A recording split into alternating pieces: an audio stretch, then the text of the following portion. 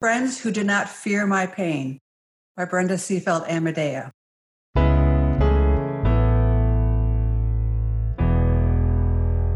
I am a moo, which has nothing to do with cows, although that would spark a smile. In my life, moo stands for Mothers of Offenders. The word offender just made this all so serious. I am the mother of an offender. This is my smashed heart story. That I'm a mother at all still fills me with wonder. I knew from a young age my body would never be able to bear children. Instead of crying over that, I chose to live a large life of faith in the God who created me. In my early 30s, as a single youth pastor, I began meeting with a group of at-risk tween boys. Actually, I couldn't shake them. They were beautifully messy and risky, and they eventually chose to follow Jesus. The night they made that decision, God whispered to me that these boys needed more than a youth pastor. They needed parents. With open hearts, my new husband and I parented more and more. Now, decades later, we have 5 delightful grandchildren who are being raised in safe homes with love and the knowledge of Jesus, the very things their father did not have until they were older. I wish this was true for all 4 of my sons, but as I said, I am a moo. One of my sons committed a serious crime as a young man, and the prison system has been a part of our lives for 21 years now.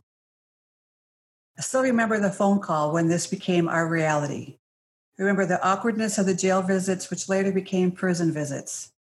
Jail and prison are very different, and I hate that I know that. I can still hear the door slamming and locking behind me for the first time. I can still picture sitting in that booth, picking up that phone and seeing my son's face through that glass. My dear son, whose whole future had just changed, who wasn't sure if he was still loved. I also had to go to church the next Sunday and answer questions about the front page article in the newspaper. When my son was arrested, people tried to figure out what to say to me. Most often they truly meant well, but it didn't touch the anger I felt toward my son. It didn't touch the grief I felt over his lost future. It didn't soothe the very public shame my family now bears. Shame is already a story stealer, and because my shame rested in the crime my son committed, I didn't know how to put words on that any more than my friends did. So I walked into the room filled with beautiful women just like me. We are moos. We support each other, but none of us want to be there. This is a place where we can be honest about the shame our own children have brought us. We walk each other through the court system and then the other systems in place for those who are incarcerated. But we wish we didn't have to. Being a moo also means we really see each other. We already know what the woman next to us means when she opens her mouth. No glassy-eyed, I don't understand. No judgment. No, I can't bear to know this exists in my safe world. This connection is a rare find, but to get it, I have to be honest about my own pain too. I wish the universal nature of struggle made it easier for all of us to ask for help, especially in situations like mine, when the mistakes that led to heartbreak cannot be undone. But in a culture of scarcity and perfectionism, there can still be so much shame around reaching out. It is easier to numb that pain by eating or drinking the pain into oblivion or becoming so crazy busy that I don't have time to feel it. I could overshare my pain, trying to get a shot of dopamine from the attention, or use oversharing as an excuse, believing no one understands me. Sometimes I want to do everything right, hiding behind a face that says, I'm okay, even though I'm smashed inside.